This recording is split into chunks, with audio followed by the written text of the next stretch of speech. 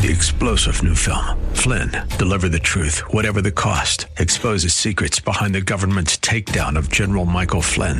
Flynn knew what the intel world had been up to. He ordered the first audit of the use of contractors. This set off alarm bells. He told the truth. He was the most dangerous person for Donald Trump to hire. They had to get rid of Flynn.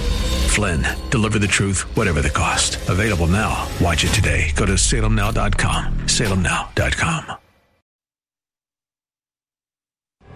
You were the voice in the desert, calling me out in the dead of night, fighting my battles for me. You were my rescue story, lifted me up from the ashes, and carried my soul from death to life, bringing me from glory to glory. You were my rescue story. It's time for Rescuers, the show about people who change and save lives. Now, here's your host, Art Brooks. Hello, everyone, and welcome to another episode of the Rescuers Radio Show at faithtalk1360.com, KPXQ, Faith Talk 1360, and you can watch or listen to podcasts there and all of those kinds of good things. My guest for this program is it's a great honor for me to have a friend, brother in Christ, and a former pastor of mine. Julius Keller is here. Hi, Julius. Hi, how are you? I'm so glad you could do this. I always like starting off the program with people telling about how they got here to where you are right now. And we can't go over the whole thing because we'd be here 2 days. But I'd like to hear your answer to that question in about 3-4 minutes or so. Well, thank you, Art. And it's a pleasure for me and a privilege for me to be here. And I'm so excited for your program. And it's very humbling to be one of your guests today. I was very blessed to have been born into a Christian family. And for generation after generation after generation, we only have two core values. One, and first and foremost, is our faith. That's what you're taught from birth. Secondly is higher education. And so that set me upon a pathway that has brought me to where I am today. And I'm so grateful for a mother who modeled the attributes of Jesus Christ and a grandmother who was the greatest human being that mirrored Jesus Christ that I ever saw in my life. So my mother on Wednesday, August 28th, 1963, called me in from Cincinnati where I was growing up. And it was a hot, sweltering day, and she said, I want you to watch this with me. I said, Mom, I don't want to watch whatever you're watching. I want to go outside and play ball. She said, you will sit down here right now and watch this with me. This is history. And she started crying. Well, my mother's my best friend in the whole world, and to see her crying, I thought, oh, my goodness, I'll watch this with you. Yeah. And it was the March on Washington. Nice. And little did I know at that particular moment of watching that God was foreshadowing for me what my life would be. Yeah. And how it would unfold. Yes. Afterwards, I went back out and played ball because in my mind, I was going to be a professional athlete. And so I played ball every day. Baseball, basketball, and football were my strengths. However, by the time I had attended an all-black elementary school, growing up in an all-black neighborhood where we only had 3 Caucasians and they were brothers, I then went to the top high school in Cincinnati, Ohio, which was a college prep high school that had 3,500 students. Wow. 97% were Caucasian. And Art, I thought I had been dropped into a different planet in the universe because I had never seen that many Caucasians together anywhere ever in my life. Oh, my gosh. By the time I made that assimilation into white America, I was now a sophomore, and I had never really heard the word Africa mentioned in any meaningful way. And so during the civil rights movement, I was involved at the high school level. And I led the movement at the high school level for the public high schools in Cincinnati. And what we wanted was African history taught as part of our core curriculum, or at least offered. Absolutely. And because my high school was the top high school in Cincinnati, this was very significant. And so I led the movement. We demonstrated. We sat in. The principal warned us every half hour that we were going to be arrested and we would be kicked out of school. Well, I knew that was a big thing. And everybody that came in that I extended the invitation to come and join us Many of the African-American students did. Well, sure enough, we got suspended, and they called my parents, and it was right at the dinner hour. And my sister, who was a year behind me, the principal informed my parents that she had been suspended from school for 2 weeks because she had sat in and demonstrated during the day. Oh, my. And before I could get my exit strategy together, the phone rang again, and they said, oh, by the way, your son has been suspended too. Oh. And before I could say anything, my sister said, Mom, he led the movement. It's all his fault. He told everybody that came in there to sit down that day. And my mother went absolutely ballistic. Wow. Because my mom was one of the top educators in the elementary school system in Cincinnati and an icon in the community. And she was just beside herself.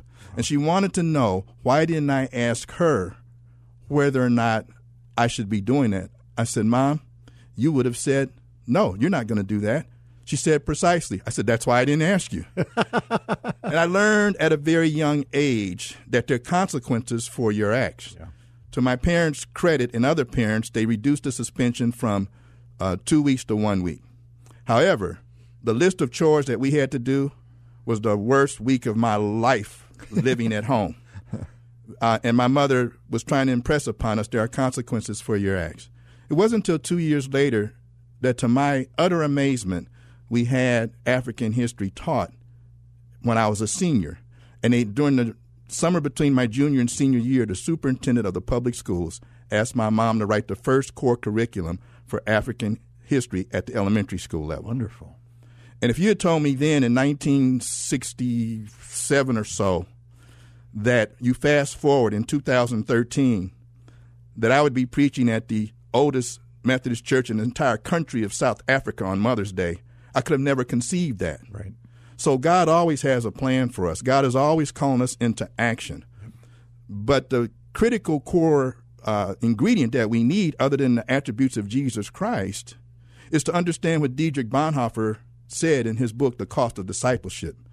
And that if you're going to follow in the footsteps of Jesus Christ, that cost is your life. Your life. Yeah. And so when you understand that, then it sets you on a pathway. And for me, God identified early on that I wasn't going to be a professional athlete, but I didn't realize that until I was at my first day in college.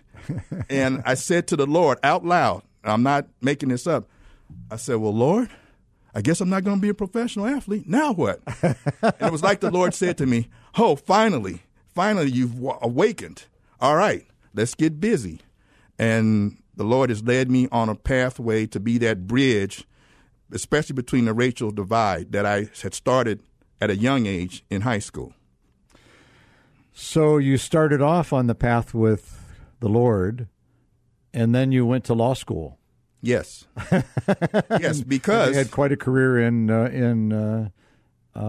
an attorney dealing with housing issues. Right, and the reason for that pathway was my grandfather graduated from Northwestern's law school in 1915, the only African-American in his class.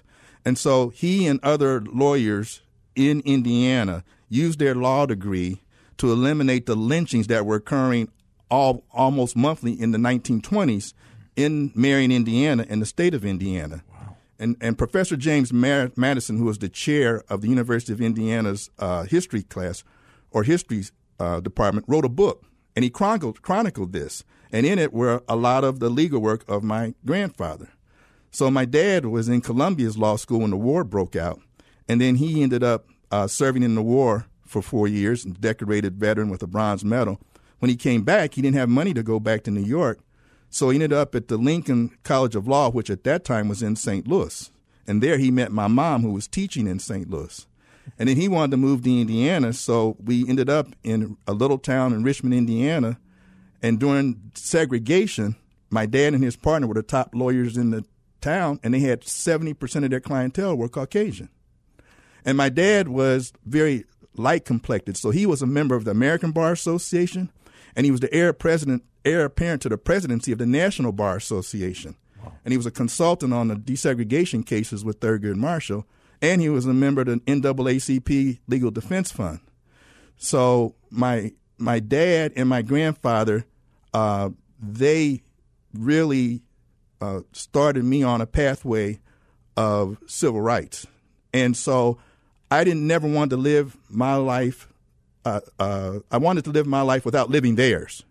But the influence of Dr. King, going back to the March on Washington, was significant because when Dr. King was murdered on April 4th of 1968, President Johnson couldn't get the Fair Housing Act passed because the senators in the South were filibustering.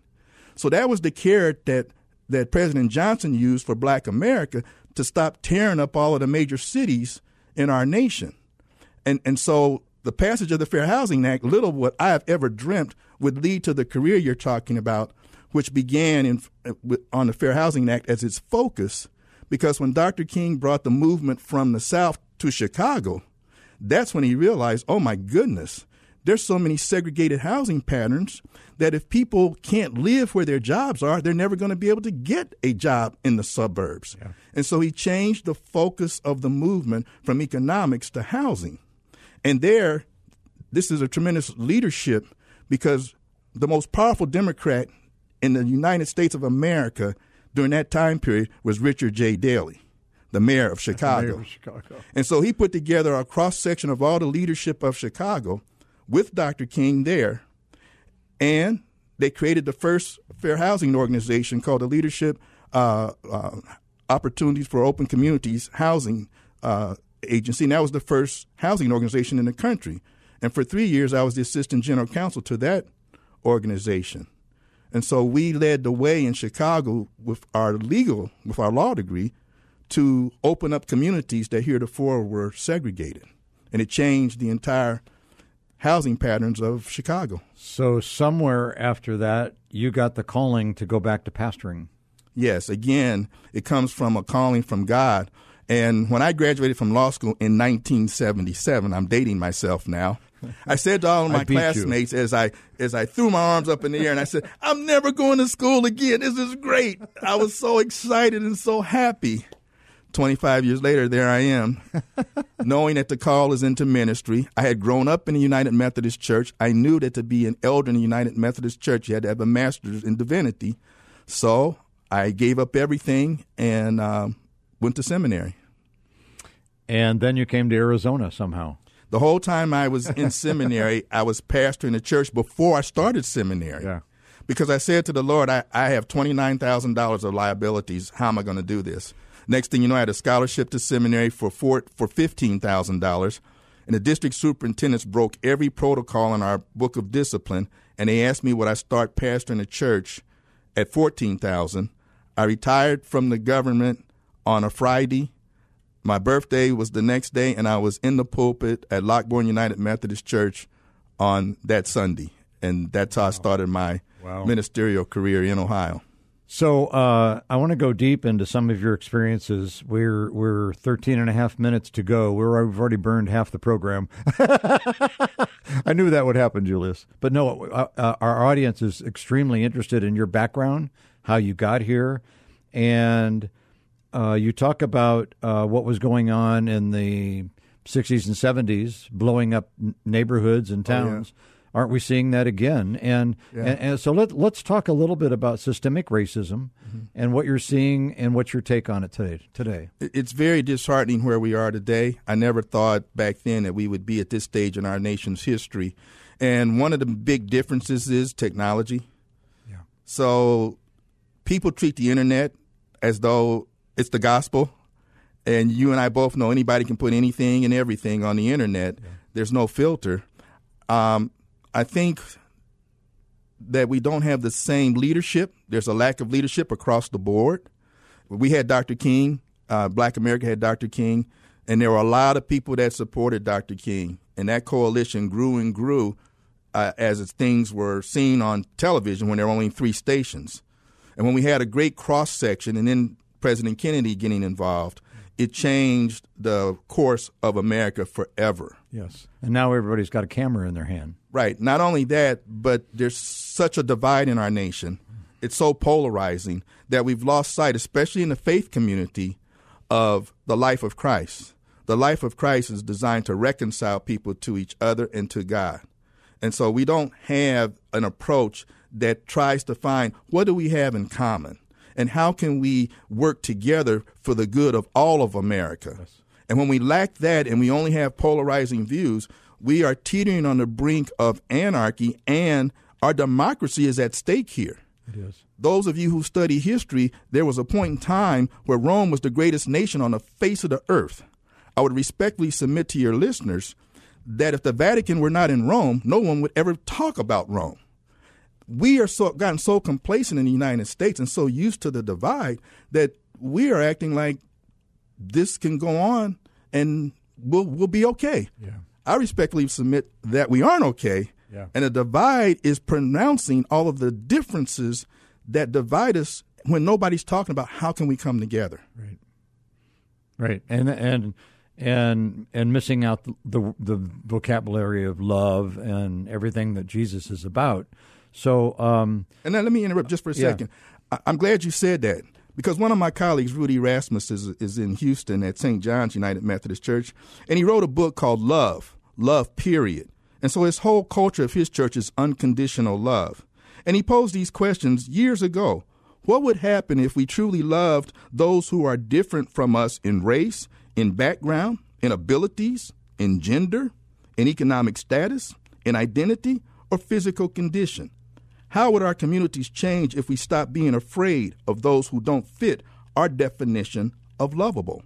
How would our hearts find greater joy if we acknowledged the risk of loving without conditions and did it anyway? Yeah. That goes to the heart of the life of Christ. What it is. And the faith community cannot abdicate their role in this process of reconciliation and healing. And we have to have a louder voice and a louder involvement, especially in our United Methodist denomination, if we're going to impact what should be an outcome that reflects the attributes of Christ. So you mentioned lack of leadership. So is it too? It's probably too easy just to say that we need more leaders on all the sides, and because we do, and somehow bring all of that together. I saw an interview with Herschel Walker just the other day, and everybody knows the name, famous running back from University of Georgia, and he's very involved now, and he stepped up and he said, look, either side, we have no leadership, so we need to bring all the leaders that we know about in these factions, come back to Washington, lock ourselves down for a few days, and I'm all in. If you want me to lead this thing, I will. But we need to come to an end. We need to get this figured out, and we need to do it in a hurry, because the destructive part of this, not only the physical destruction part, but the mental and the ethnic side of it is just getting ripped apart, right? Yes, and this has long-term effects. Yeah. That's why without the spiritual component, all of what Herschel said really isn't going to be possible without the spiritual component. Yes. I would elevate it to a level at the spiritual level to say we need to find out what is God's agenda. What are the godly goals? And how can God use us to achieve that outcome determinative by God? Yeah. And so for me, my identity has always been found in Jeremiah 29:11-13. Yeah. For I know the plans I have for you, declares the Lord, plans to prosper you and not to harm you, plans to give you hope and a future. You will come to me, call to me, and pray to me, and I will listen. But you will seek me, and you will find me when you seek me with all your heart. God had a plan for the people of Judah. He hadn't abandoned them. And God's always calling us who have a faith foundation to be involved. And you've heard me say this, to be participatory in the glory of the kingdom of God. That's an active, engaged, ongoing relationship, not just with God, but with each other, that God uses us to be impactful, to bring about the outcome that God desires. So all of the layers of what we're seeing every day, all of the layers from Black Lives Matter to anarchists, Antifa, or to good cop, bad cop, there's so many layers that we're having to deal with, and we're being shown every single day new parts of those components. And what's it going to take for somebody to rise above that and say, we need to fix this? Well, we certainly can't wait around for someone to come forward. We have to ask and I'm ourselves. not necessarily talking politically. I'm talking Right. you know. We have to ask ourselves, Lord, what is it you would want me to do to be participatory? Right. Those were the questions God was posing to me when I was 15 or 16. Starts with each one of us. Right. And each one of us has gifts and talents that can be used for good or evil. It's our choice. And my hope and my belief is that there'll be enough who want to choose to use their talents for good and for good rather than versus evil. And if we're able to do that, we'll make a profound difference because that's what God desires. I chuckle because at the end of last year, my wife and I were praying, and I said, it's time for me to get back on the air. And I tried this about 12 years ago, but it wasn't going to fit with my work at that time. Matter of fact, it would have alienated my work with the Broadcast Association. So I'm a free agent. I want to get back in. So I visited with general manager of this station here at Salem, the head of the Faith Talk programming, and pretty soon, I through prayer, I had a name for it. It's going to be called Rescuers. Right. And little did I know at the time, I'm thinking, police, fire, EMTs, all the first-line people that do stuff every day, change and save lives, recovery centers. And God said, look what's coming. The name is COVID. And that changed everything. It changed. It didn't change how this program was being sought out, but it has really made it so much more dynamic, I think, than what it probably would have been, because it's under Christ's order now. Oh yeah, but when I look at your life and where you are now, you thought that you were in retirement. You weren't. You were being repositioned by God. That's right. One of your guests that had a great response was Lisa, the nurse. Yes. Lisa was teaching swimming. Yeah. For 20 years. She didn't want to be like her mom. She was teaching top levels, right. Olympic types. But she was avoiding being like her mom, who was an ICU nurse. Yeah. But when the call came and she responded, look at the impact she's having now. Yeah. So when God calls you into action, it's a divine plan and purpose. That wasn't what Lisa wanted to do when she was younger. And you never thought you'd be sitting here when you retired. And so this is being orchestrated by God. And when we really wake up and realize that, we'll see a spiritual reawakening, just like they saw in Judah when God repositioned them and affirmed them and told them, I haven't abandoned you, but here's what you got to do to get back in the game. And you will always be at the center because God uses us to make a difference in the glory of his kingdom. And when we realize that, we'll stop having these polarizing labels, and we'll realize that we're all in this together. And here's another example I give to people and to your listeners. Any of you who have been in international travel, you certainly realize that we are not viewed as black or white Americans by people outside of the borders of the United States of America. We are all viewed as Americans. Yes. And those who set out to do evil, they're not distinguishing between the categories that we are dealing with inside of our country. They look at us as Americans. And so why is it that everybody outside of our borders views us like that, but then we don't view each other like that? Oh, what a question and observation, because it's true, and I don't know where people think that are doing the dastardly deeds, where they think we're all going to go, because we're all here. Right. We're here. We have to live here. We have to get along, and we're inside a couple of minutes now. But I always like asking my guests at the end of the show. COVID has changed everything upside down. In addition to all of the systemic racist issues, the political issues, whatever's going on, COVID has been a game changer. And there's a lot of stories being developed. What do you think your story will be at the end of COVID? Well, I hope it'll be what it was before then. And that is what Jesus, the last thing he said to his disciples was what? People will say, oh, he was on the cross, and Pastor, he said that it is finished. Oh, no. He said, forgive them for. I said, no, you got to read on. He comes back in his resurrected state, and he says to them, you shall be my witnesses in Jerusalem, where they are, in Judea and Samaria, and even to the ends of the earth. That's my mandate always, is that I will bear testimony to Christ no matter where I am, whether I'm in Arizona, Ohio, or any other part of the country or the nation or the world, that I must use my life to bear testimony to Christ. Cool. Julius, it's been so good to get back in touch with you today and have you on the Rescuers program. Rescuers is, you can listen to it in podcast form at faithtalk1360.com, or listen to it every Thursday at 5:30 live on KPXQ Faith Talk 1360.